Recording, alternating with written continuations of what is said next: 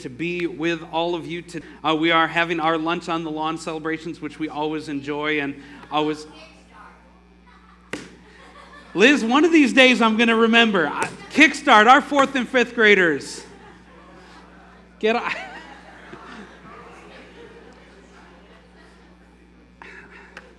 One of these days I will remember, I swear it.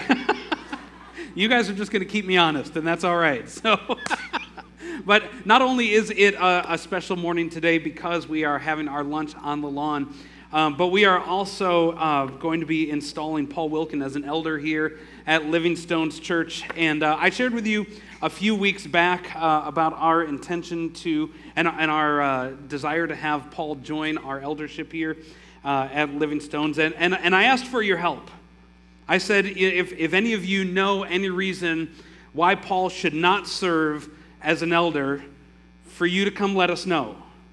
For you to share anything you wanted with us, especially because Paul was gone on that Sunday. And so I implored you, is there anything? I shared with Paul's family this morning, almost like Festivus, the airing of grievances. If there's any grievances that need to be aired, please do so. Well, I want you to know that we heard nothing back. But good things about Paul, which can only mean one of two things. Either all of Paul's dirty laundry is public knowledge, and so there was nothing new to be added to the conversation, that we already knew all the dirt there is to know about Paul, or that Paul's reputation is one that is commendable, and that he is an excellent candidate for eldership. In 1 Timothy, the Apostle Paul talks about an elder needing to have a good reputation with those both inside the church and out, for those that he is called to serve. And in Proverbs 22 talks about that a good name is more desirable than great riches. And Paul definitely meets those standards. I'm going to invite Paul, would you come join us up on the stage? And I'm going to invite our other elders who are in attendance. Chuck, would you come join us? Stephen, would you come on up here? Lowell is traveling this week and could not join us for this installation, but serving as an elder, as a shepherd, as an overseer, it's a high calling. And it is a calling. It is very much a calling. It's a calling to lead. It's a calling to serve. It's a calling to pray. It's a calling to encourage. It's a calling to stand in the gap for those here in our church family. And in Paul, we have a man here who not only is a man of integrity, not only does he love our church and love our community, not only is he a Packers fan, which is a great bonus. That might have tipped the scales for you. I'm just being honest. But he's a friend. And he really has a heart of a servant, truly has the heart of God, and I'm really excited about this, Paul. And so, Chuck, I asked if Chuck would share just a few words and pray over Paul, and then Paul asked if he could just share a few words with the church this morning as well. So. My daughter, Sarah, has made 2 great decisions in her life. Only 2? Well, there might be others. Okay. But in second place is to give her father Panera Bread gift cards for every special occasion. But the number 1 is to bring Paul into our family.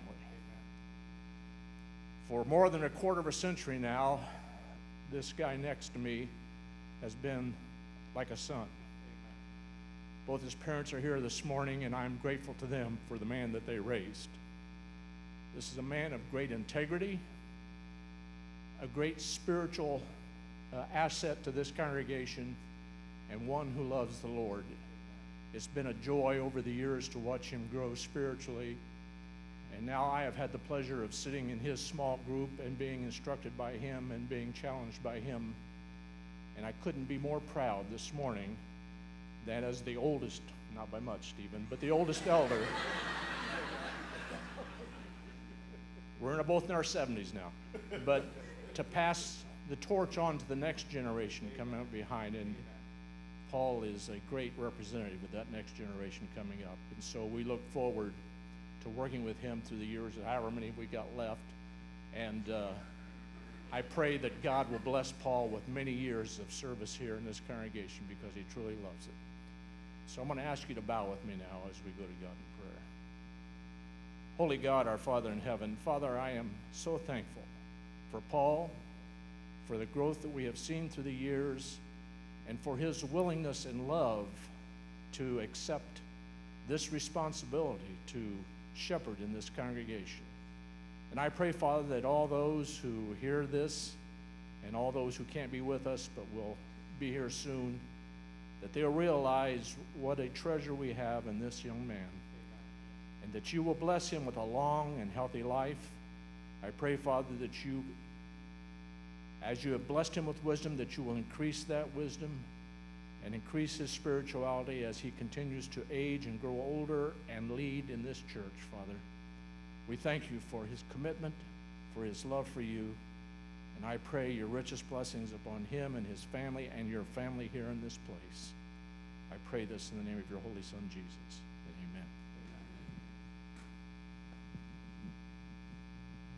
Amen.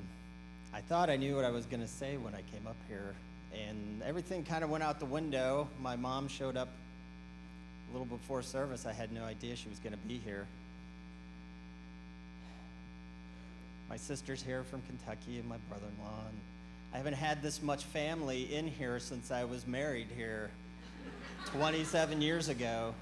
It truly is a blessing.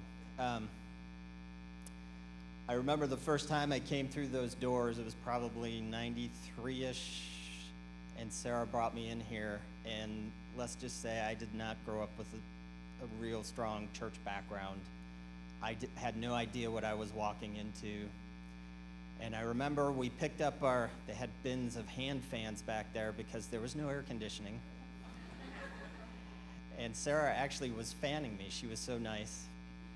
She would not fan me today, I don't think. But she was fanning me. She wanted me to understand church and understand the love and the things that went on here. And I just remember thinking to myself, because my experience with church was on television. And of course, if you're a child of the 80s, church on television was absolutely awful. And so it was so different. I got to see a community of people really coming together and loving each other and standing by each other and helping them through the hard times and being there for them in the good times and just doing life together. And that's really kind of my thought around this. I was listening to a podcast, and if you don't listen to this podcast, it's called The Holy Post. I highly recommend it. They were talking about church, and in America, there's kind of 4 definitions of church. There's one, the building. This building has hosted some of the most fun, exciting, terrifying times of my life and some of the saddest and heartbreaking times of my life. So where I know the church is not the building, that definition fits with me because this old building has really meant a lot to me. The second definition of church is kind of the organization, the part of the church that is running, like especially in America, right? There's all of these legal things that you have to do and decisions you have to make and things you have to do. And to be honest with you, I didn't know really much about that until I started hanging out with the elders and the team to find out what that's like. And there's more work there than you would ever really imagine and think that needs to happen to keep these doors open, to keep this service going, to keep things active. And so where I hate to think of church as an organization, it's an organization, and it's one that I'll be proud to serve in and to help make decisions on. The third is kind of the church around the world. The church, the third one actually comes next, is community, but I'm going to save that for last. But the church around the world, and just knowing that churches are different everywhere you go. This church is different than the church down the road, up the street. It's different than the one in South America, that's different than the one in Africa and in China. And so it's it's a group of people that are looking to Jesus to try to find answers, and we're trying to find answers, and we're not coming to the same conclusions on all of those things. But it's a piece of the world that tries to unite in Christ. And that one's still pretty abstract to me. But the part that really is the heartbeat is the community of believers that are right here in front of me today. The believers that are here that have prayed, have suffered, have lived life together, and just share our burdens. And it never dawned on me when the name of this congregation changed from the Donmar Avenue Church of Christ to the Living Stones Church, how I would feel about Living Stones and what I've learned about Living Stones. I shared a little bit of that last week when I was talking before communion. And really, the Holy Spirit living in us is the temple of God now. And we are all putting that on display. And we're all a part of it. And Jesus is just that cornerstone. He's the part that holds us all together, that we focus on, that we look to for guidance. And we know if we want to feel God. I don't know how often you do this. I often think, God, could you just give me a hug? Like, for real, God, just reach down and give me a hug. And it's just not how it works. When you read in the Bible, the Spirit of God is a very powerful force. It's a dangerous force. It's a loving and gracious and amazing force, but it doesn't work that way. God's not going to pick me up and give me a hug. But when I come through those doors and I come in here and I see all of these people and all the support and love, that's God's hug. That's how he makes me feel when I stand up here and I get to see all of you. And I know I don't know all of you personally. I hope I get to know you more and more as we continue to do the work on the South Side. I wore my favorite LSC shirt. It's the one that says "Causing Trouble Since 2006" on the South Side. I just love this place. And just to close things out, just my thoughts around, as I mentioned, this was the first time I've had this much family here since my wedding. Another thing that's in common with this day is I remember standing just over, it was probably over here, and seeing Sarah walking down the aisle, and Chuck is leading her down. And just in my head, me thinking, I'm not worthy. I'm going to mess this up. I don't know what's going to happen next. I really feel that right now, too. I don't. All the kind words that Pat and Chuck have said, I don't know if I'm that. But what I can tell you is that I do love this place. And I will continue to serve in this place as long as you'll let me. And I think that's all I wanted to say. Thank you, and God bless you all. I love you, man. Let me give you a hug.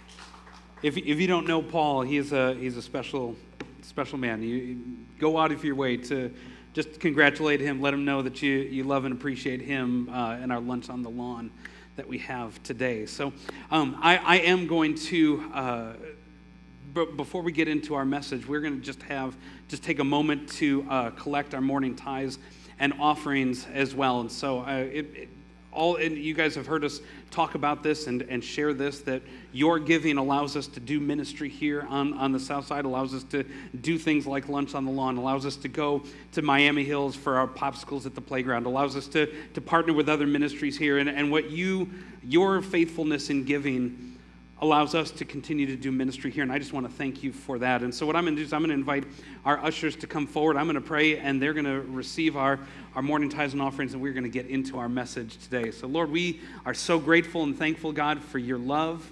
God, thank you for your provision. Thank you for this church, the way that you serve, the way that you protect, the way that you provide for us, Lord. And it's an honor, it's a privilege to give back just a small portion of what you've already given to us, Lord. We freely give it back to you, Lord, asking you to grow and to expand your kingdom through your people's generosity and faithfulness, Lord. We just pray your blessings upon this offering in Jesus' name. Amen. Amen. You guys can go ahead and pass the baskets along. And as they are doing that, we are in a series that we have been calling Resilient. And really talking about, like, how do we restore our weary souls? We've been taking a look at all the things that we've gone through, all the things that we've encountered and dealt with, all the things that life has thrown our way over these last number of years, and just how so many of us just are feeling worn out, worn down, stretched thin. And what can we do? What can we do as a church body to restore our weary souls? And as throughout this series, I've shared a definition with you, and I want to share it right now at the very beginning. It's the definition of the word apocalypse. And the literal definition is to uncover, to reveal, to lay bare. And as I've stated in this series, this season that we've walked through has really uncovered, it's revealed, and it's laid bare a lot of things in our lives, a lot of things in our society, a lot of things within the church as well. And one of the main things that we talked about last Sunday, that if we want to restore our weary souls in this season, it is needing to have lingering communion with God and with others. It's one of the reasons we're doing our lunches on the lawn. And if you didn't bring anything, by all means, please stay. Allow us to serve you. Just be a part. Just hang out for a while. But it's one of the key reasons why we do what we do.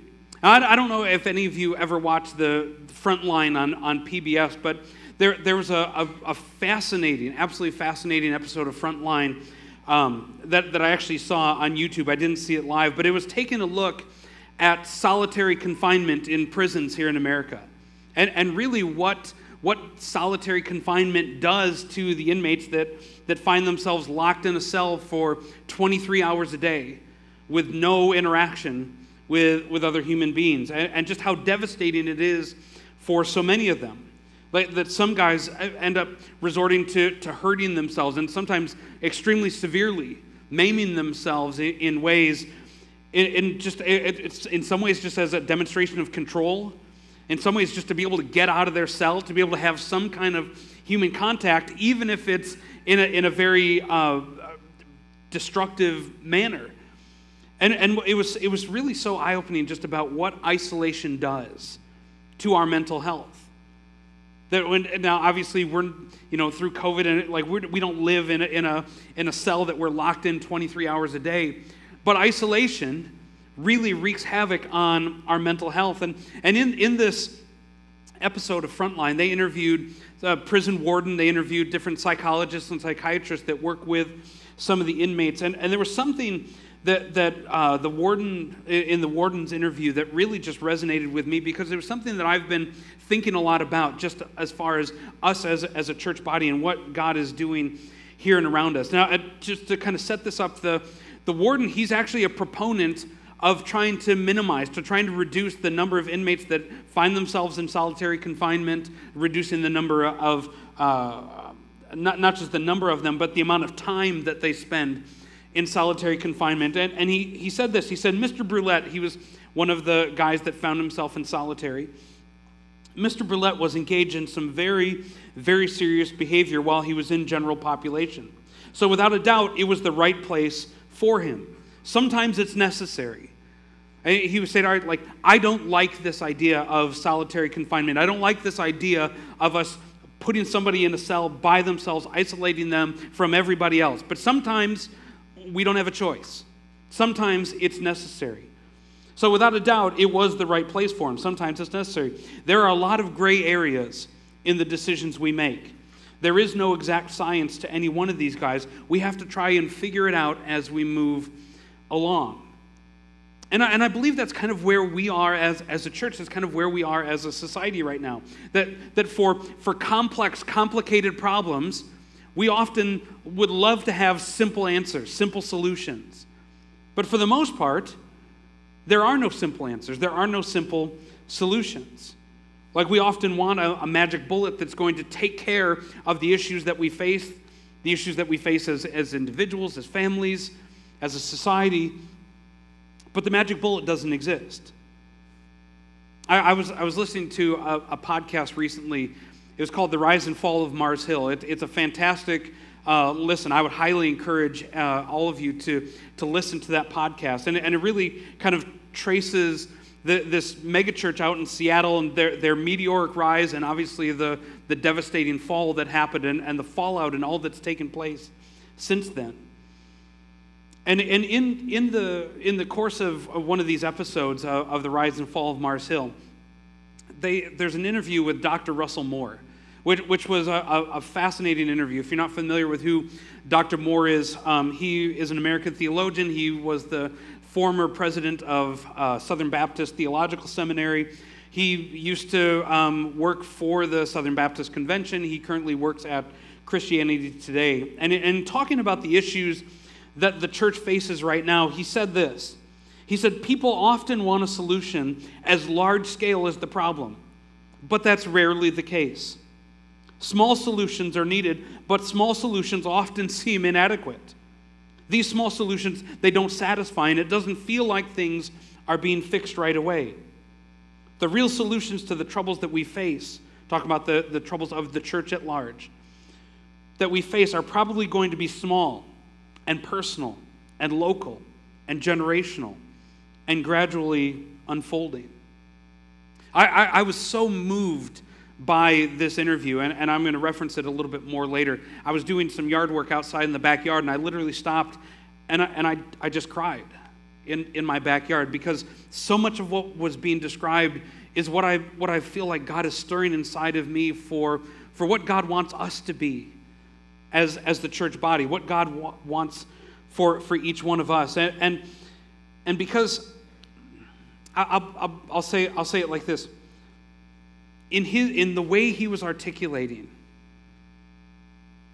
what the body of Christ could be, what the body of Christ should be, I thought, no, this is it. Like he's putting into words these things that I've just had percolating inside of me, but in seeking solutions for how we move forward, in seeking how we find healing and rejuvenation for our souls, there's a concept that we need to talk about first before we get there that seems obvious, but oftentimes is a trap that we find ourselves in as we try to move forward in our own lives. And it's this idea that tired decision makers equal dangerous decisions. Tired decision makers equal dangerous decisions. This last week, I took my son Josiah up to Oshkosh, Wisconsin, to the EAA Air Venture. It's the nation's largest air show. Like last year, there were 600,000 people that came to this small little town in Wisconsin. And it was an amazing time. We got to see like old World War II warbirds, got to see like modern military aircraft, homemade airplanes that were made, helicopters, I mean, you name it. Josiah got to sit in the cockpit of an awful lot of these, and it was an amazing time. But one of the things that they talked about in some of the different breakouts in the booths there was this idea of safety. Safety when it comes to aircraft, because one of the biggest safety issues with planes, just like with automobiles, is people operating them when they're fatigued, when they're tired, when they're exhausted. Just a couple of years ago, there was an incident at San Francisco International Airport where there was an Aeromexico plane that was coming in, and they lined up on the wrong runway. And so they literally came within about 50 feet of another plane that was taxiing, getting ready to take off, because they lined up on the wrong runway. Say wrong. I'm not even going to try it. But so often, the mistakes that are made in the air, the mistakes that are made as they're driving, often can be attributed to exhaustion, can be attributed to fatigue, being tired. And a phrase that we talked about last week that I wanted to bring up again today is this idea that we want things to be good again. We have this longing inside of us for things to be right, for things to be good once again. And oftentimes, we go out of our way to try to make things right. We try to fix the issues that are going on in our life, and rightfully so. We ought to try to fix and take care of those issues. But often in our attempts to make things good again, in our attempts to try to make things right, it's easy for us to take detours, to find shortcuts along the way. And when it comes to the things of God, when it comes to filling our reserves, to filling our tanks, to being resilient, if you're taking notes, I want you to write this down. There are no shortcuts. There are no shortcuts when it comes to the things of God. If you could put the picture up on the screen, this was a picture that I took a couple of years ago that our family and I, we drove to Rocky Mountain National Park in Colorado. And one of the trails we walked on had this here. And I took this picture because I wanted to remind myself of this idea. Shortcuts prohibited. As I stated earlier with the interview with Dr. Moore, with the problems that we face as a church, as a people, and as a society, the solutions that are really going to be effective for us tend to be small. They're going to be small things that we do and do well. But the sad reality is that often those small things feel inadequate. It doesn't feel like a true answer to these giant problems that we face. Investing in relationships with people, it takes time. There are no shortcuts. There are no shortcuts to it. It's hard. It takes investment. If we're going to invest and fill our tanks and connect with God, it takes time. There are no shortcuts to it. Pursuing lingering communion with God, lingering communion with other people. There aren't shortcuts to get there. It requires our investment. It requires our time to do so. And one of the greatest examples I could think of as it relates to this idea of pursuing shortcuts comes from the parable of the prodigal son that Jesus tells in Luke chapter 15. I'm going to read just a few verses to you from it. It says, Jesus continued, "There was a man who had 2 sons. The younger one said to his father, 'Father, give me my share of the estate.' And so he divided his property between them. Not long after that, the younger son got together all he had, set out for a distant country, and there squandered his wealth in wild living. And after he had spent everything, there was a severe famine in the whole country, and he began to be in need." And one of the things that I find interesting about this parable that Jesus tells is that the younger son essentially was trying to take a shortcut. He didn't want to wait for his inheritance. He didn't want to wait for his father to pass on, what was due to him or what he thought was due to him. He wanted to short circuit the process. He wanted it now. And his impatience cost him. In the end, and we know this, shortcuts oftentimes look appealing. Well, all right, it seems like it could be easier. It seems like it could be faster, an easier way for me to achieve the things that I want in life. But how many times in my life have I pursued what I thought was a shortcut? And it ended up costing me more in the long run, more money, more time, more integrity, more peace of mind than had I not taken it at all. I think we can probably all identify times like that in our lives where we pursued a shortcut and it ended up costing us more in the long run than had we just stayed the course.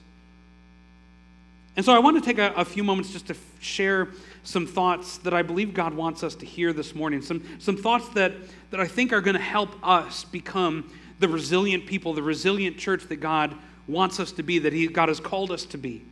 That we're able to stand when the storms of life come. We're able to stand when the shaking happens in our lives. And I've said this before, there is no one size fits all. There's no one size fits all. All right, well, just do these things and hey, you're just going to be great. You're going to be good to go. I wish life worked that way. Most of the time it doesn't. But these are some things we can try to do, some things we can attempt to put into practice in our lives that will help. That will at least help us in our journey that we have together. And so the first thing I want to share is this idea that we just need to name the losses. Name the losses. Like, I know a person, and it still makes me smile when I think about her, because she was the kind of person that, if she was congested, you could hear her coughing, and if you asked her if she was sick, she would say, "No, I'm not sick. Jesus has healed me."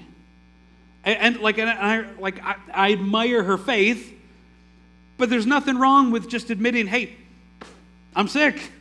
I've got a cold. I've got a sinus infection," whatever it might be. There's nothing wrong with just admitting what's actually there. And I think with any kind of trauma, with any kind of adversity or tribulation that we find in our lives,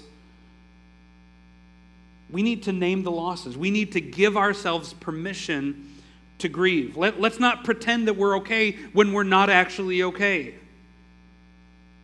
So what are the losses? What are the losses that I've faced over these last number of years? What is all the things that we've gone through, all the things that we've dealt with over these last number of years? Writing down, what are those losses? What are my fears? What are the sources of my anger, of my resentment, of my frustration, of my discouragement? And I'm just being honest with you, I find this difficult to do at times. Because there's times it feels like, all right, I'm lacking faith. There's times it feels like, all right, God, I'm just complaining about you. In the grand scheme of things, my problem seems so small to what other people are dealing with, what other people are having to walk through by comparison. But I'm convinced more than ever that Jesus wants authenticity, even if it's ugly, rather than us pretending that we have it all together. Jesus wants authenticity, even if it's ugly, rather than us just pretending. In Luke chapter 18, Jesus tells of the tax collector and the Pharisee that were both praying in the synagogue. And the Pharisee, he's touting all of his righteousness. He's got it all together. He's got it figured out. And the tax collector gets up in the synagogue and he just says, "Father, have mercy on me, a sinner." Jesus responds, God responds to authenticity. That we would be in a community of authentic believers who we may be struggling in this world, but hey, we're going to be real about it. We're not going to pretend. We're not going to ignore those things that are going on right around us. But that we can just be real. It is okay to name the losses. It is okay to be honest. It's okay to be real. It's okay to be genuine, to be authentic. David did this over and over again as you read through the Psalms. I could give you dozens of examples, but just one is in Psalm chapter 6, starting in verse 6. And he says, "I am worn out from my groaning. All night long I flood my bed with weeping, and I drench my couch with tears. My eyes grow weak with sorrow. They fail because of all my foes." Like David didn't pretend he had it all together. He didn't pretend like, oh, you know what? Hey, I'm good. God's got this. No, like he named the losses. He was real. It doesn't mean that he didn't trust God in the process. He was being genuine. He was being authentic. And it's one of the things that I find so appealing about David. Like we have to acknowledge where we really are, being able to name the losses. And John Eldredge says, and this is actually going to tie into our next point, he says that we honor our emotions by acknowledging them, but we bridle our emotions by keeping them subject to truth. He's saying, all right, we can do two things at once. We can be honest with our emotions. We can be honest with where we really are, but we keep a bridle on our emotions by keeping them subject to truth, being real and honest and transparent, but also not letting our emotions rule and reign over us in our lives too. We honor our emotions by acknowledging them, but we bridle our emotions by making them subject to truth. And one of the things that we can do to build faith, to keep our emotions subject to truth, is by having a daily declaration of faith. And this might seem kind of odd, but I want you to follow along with me with us for a moment. A daily declaration of faith, being able to say out loud, "This is what I believe. God, this is what I believe. This is what you have to say." We can acknowledge how we're feeling. We can acknowledge that we're struggling. But we can affirm and declare the truth in the middle of that. In the middle of what we're feeling. In the middle of the angst and the feeling stretched thin and worn out. Declarations of faith about what does God and His Word have to say about me. That I am fearfully and wonderfully made. That I am God's beloved son or beloved daughter. That I'm healed by the blood of Jesus. I am not forsaken. I am not abandoned. I have been made new by the Spirit of God living inside of me. I'm chosen. I am a royal priesthood. I'm an overcomer by the blood of the Lamb and the word of my testimony. I'm forgiven. Nothing can separate me from the love of God. Like we have to know, what is it that God says about me? What does he say about us? And maybe it's not how I feel in this moment, but I have to remind myself. Sometimes I just have to verbally say, allow my ears to hear me say, God, I know that you haven't abandoned me. You haven't left me. You haven't forsaken me. Or maybe it's not just reminding ourselves of what God has to say about us, but maybe it's reminding ourselves of about what we believe about God. This is a sad reality that I've encountered multiple times with people over the years, but it feels like it's accelerated over these last couple of years. The people that have really been wrestling and really questioning their faith, and some that have walked away from their faith altogether.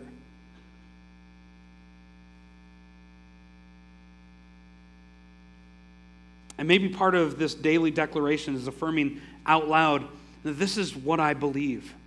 One of the things I've been trying to memorize and trying to incorporate for my own self is just being able to speak the Apostles' Creed. I'm working on memorizing it.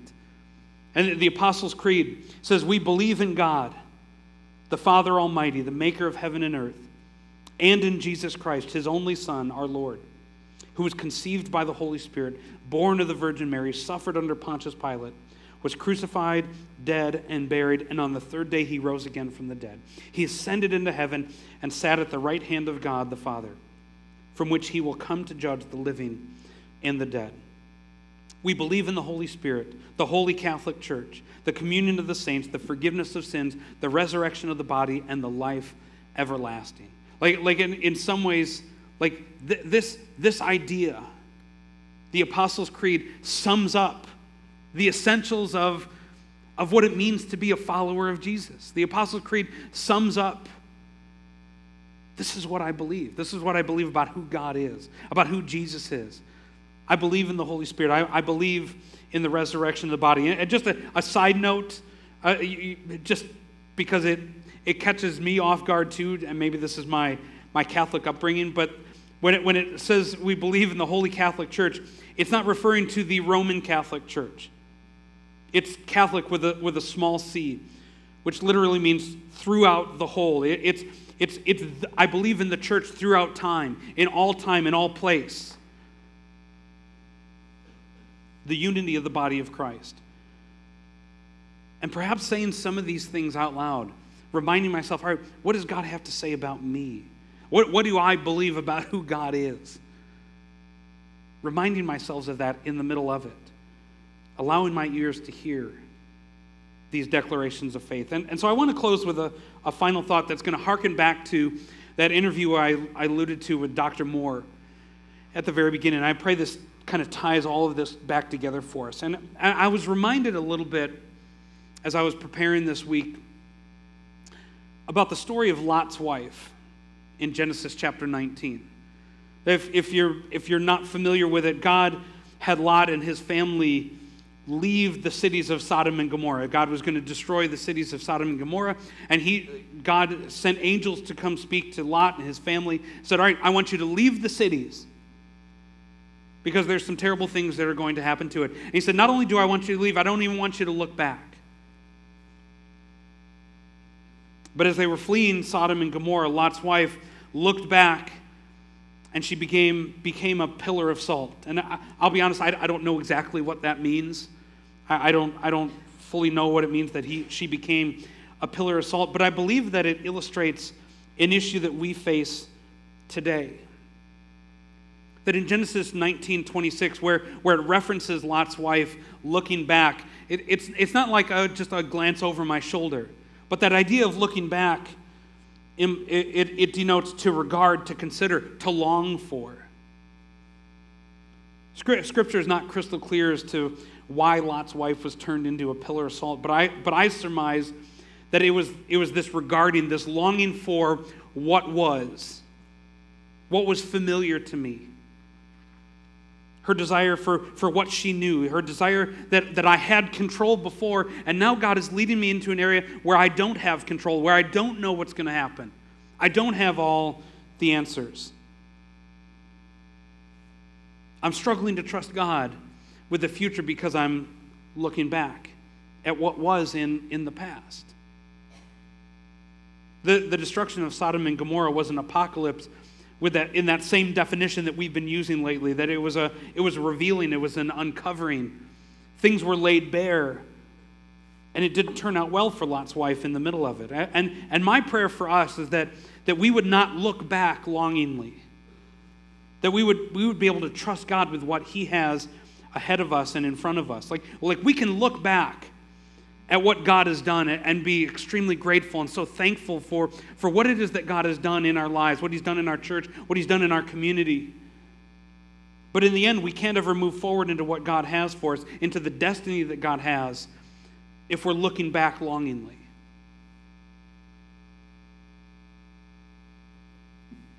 Instead of looking forward to what God has in store for us.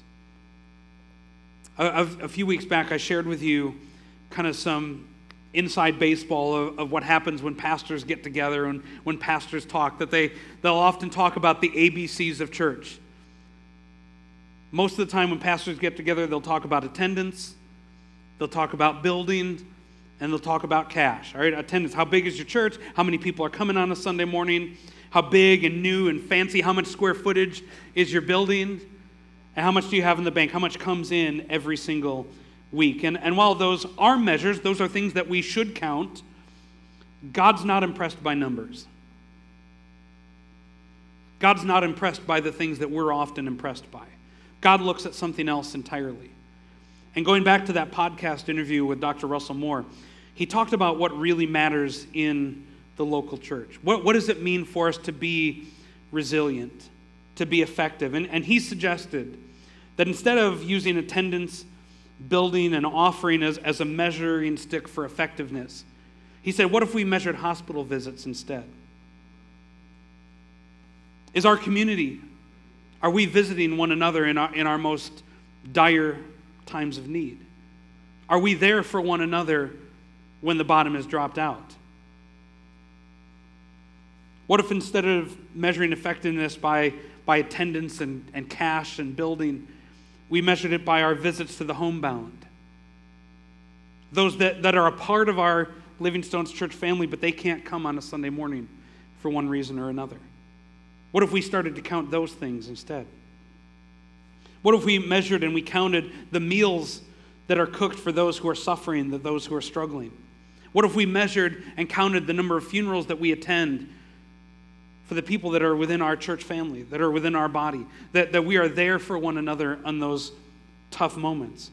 What if we embraced the small ways that we can offer those who are rootless and restless and alone? What if we offer them a space and a sense of belonging? That those things, those simple acts, things like just praying for one another. It doesn't require any special training. It doesn't require any special skills. Just being able to sit down with somebody who's going through a traumatic area in their life and just having coffee. Sending a text message or an email or a note just saying, hey, I'm thinking about you. Hey, I love you. What's going on in your world? It doesn't require anything other than us just showing up, than us being there, than us being present, than us knowing one another. That we are that vulnerable church that I talked about last Sunday. And that's my prayer for us as a church body. In this new season that we are heading into, that we wouldn't be a church that's into the things that are big and flashy. That we wouldn't be a church that's seeking attention for ourselves or striving to be noticed. That we wouldn't be a church that's seeking to do good things just so we feel good about ourselves. But that we would be a church that does the simple things, the small things, the things that the church has been doing throughout the centuries, and that has caused this movement that started as a small handful of believers in the Near East that has taken over the world. And it was done not by the big and the flashy. It was done by doing the small things. It was done by showing up, by being there, by being real, by being vulnerable, by being the hands and feet of Jesus to those around us. That's my prayer for us as a church. And so I'm going to conclude and pray here in just a moment. But even this afternoon, as we're sitting down and we're having lunch together, I'd encourage you, hey, find somebody maybe you don't know. Find somebody that you don't know their story. Find somebody that maybe you've not recognized before. It doesn't mean you have to air all of your dirty laundry, but just be real. Be vulnerable. Just be willing to put yourself out there. That we can be that church that does the small things that truly do change the world. So would you bow your heads and pray with me? Lord, I am so grateful for you, and I thank you, God, for being with us. I thank you, God, for your presence. I thank you for your goodness. I thank you for the way, God, that you move in and through us, Lord, that there is no one size fits all, but God, that you've called us and you've asked us to do those small things and do them well, Lord, that you've asked us to be there for one another. You've asked us to stand in the gap. You've asked us to be vulnerable. You've asked us to be real. You've asked us to show up, to be there, to stand beside, to walk along. God, that's what we've been called to do. We don't have to have a degree on the wall. We don't need to have special training. We just need to allow you to work in and through us. So God, I just want to thank you, God, for what you're doing. I want to thank you for the healing that is taking place within this body. I want to thank you for the relationships and the conversations. I want to thank you, God, for the way that you are orchestrating things, that you are working things out, that you are priming us and prepping us to be that church that we're not looking backward, God. We're embracing what you have moving forward with us. And so, God, we walk in that today. And we thank you, God, so much for what you're doing. In Jesus' name, amen. Good morning, Living Stones.